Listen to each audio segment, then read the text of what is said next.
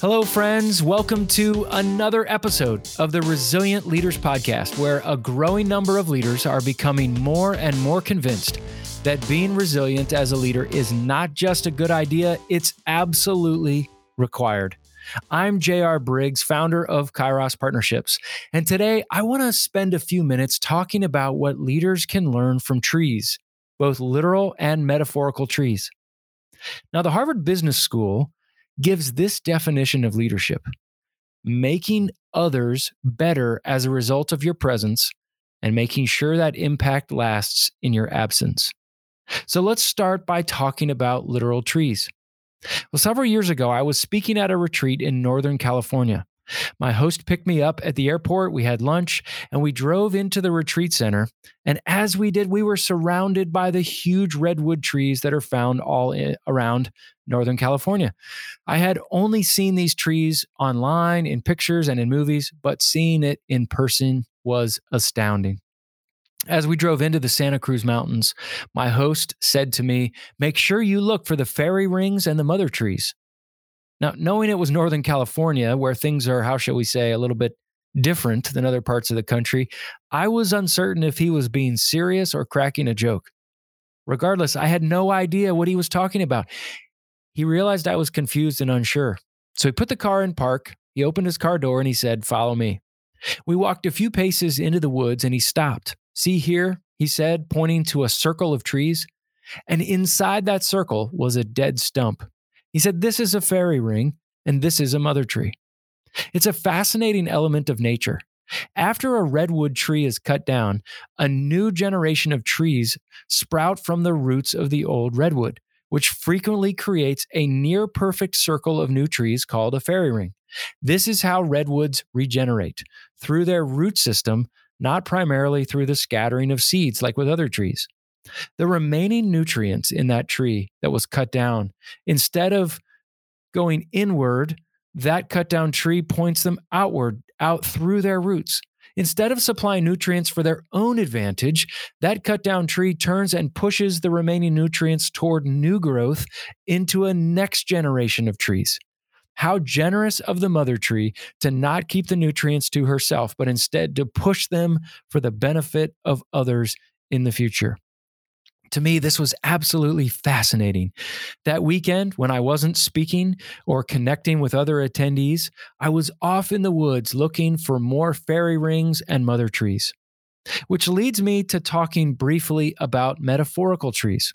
Now, if you're a sports fan, you probably know the term coaching tree. Now, a coaching tree, if you don't know, is similar to a family tree. It traces back the coaching relationships through the generations in various teams and in various sports leagues. For example, if a coach worked as an assistant coach on a particular head coach's staff, then he goes on to coach at another team that's part of that head coach's tree. These trees can show the philosophical influence from one head coach to an assistant who then implements it into their head coaching philosophy with another team. If you can trace back several coaches to a previous coach, that's a successful coaching tree.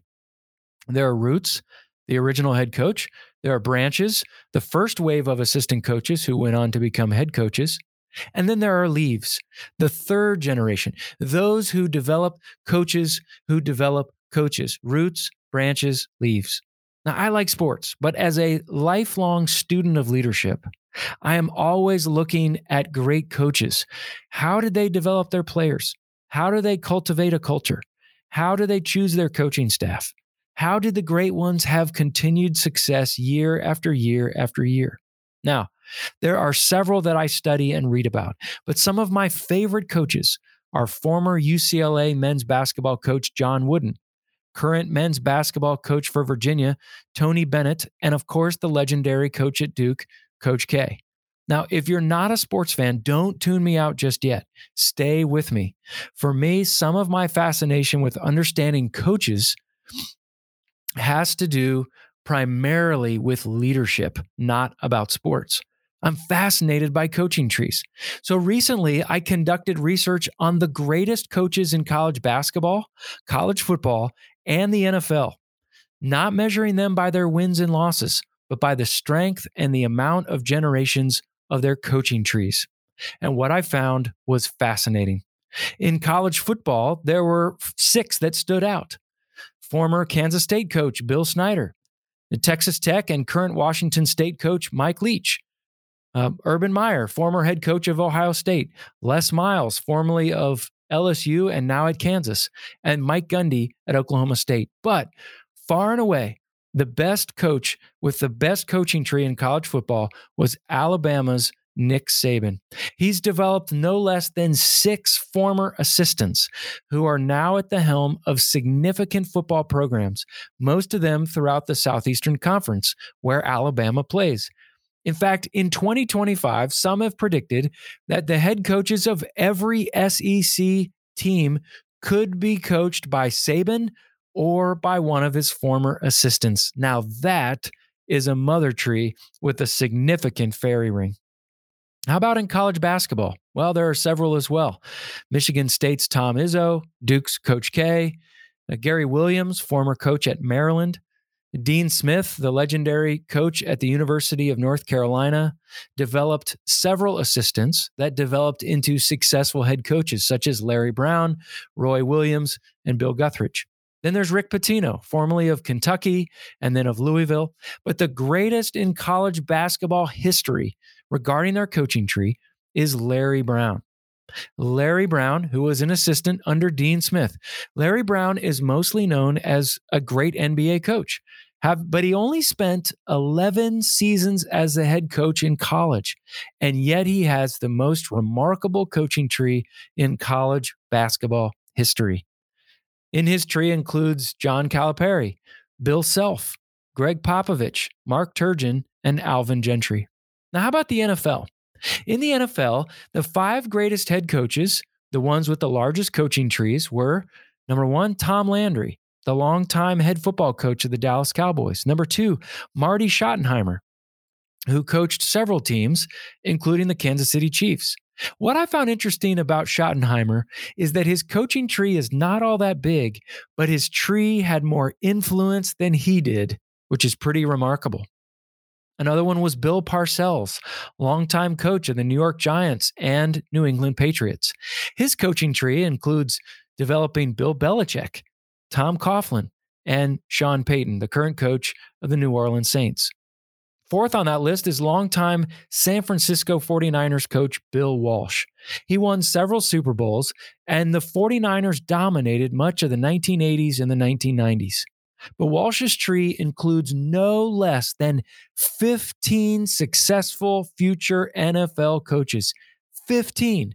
And as an NFL fan, you would probably recognize every one of those coaches on the list. And the current Kansas City Chiefs head coach is our 5th one, Andy Reid. Andy Reid, as most Philadelphians know when he coached the Eagles, is low-key, mild-mannered, and he's an unassuming coach. But he has no less than 10 successful assistant coaches who were or who are currently great head coaches in the NFL. They include John Harbaugh, Doug Peterson, Ron Rivera, Sean McDermott, Brad Childress, Matt Nagy, Leslie Frazier, Todd Bowles, Pat Shurmur, Steve Spagnuolo.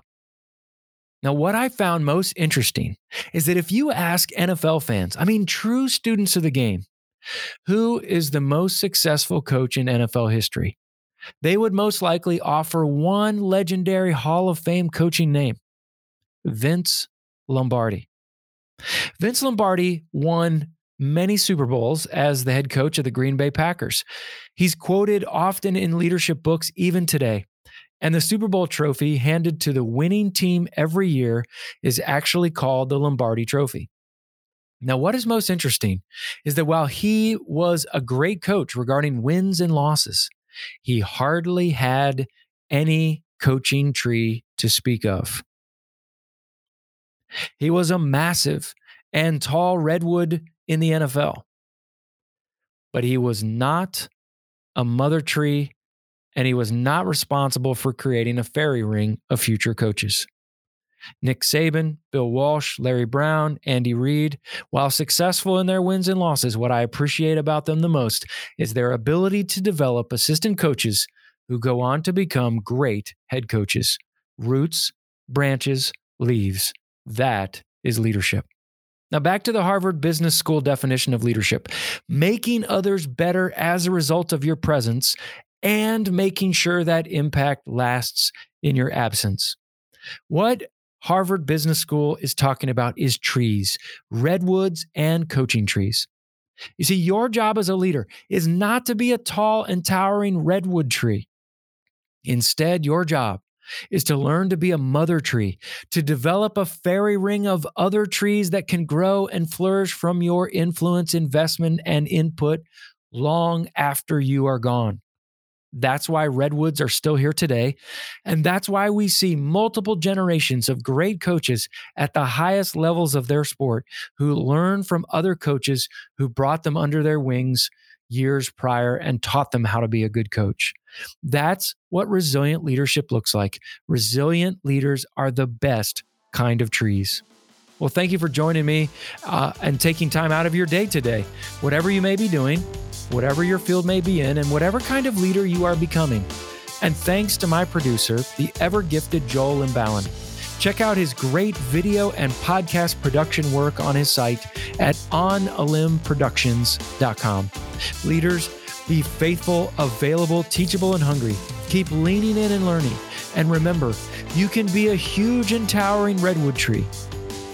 You can be an incredibly successful NFL coach, or you can be a mother tree who invests your time and your energy into the roots so that you can produce a fairy ring of other coaches around you.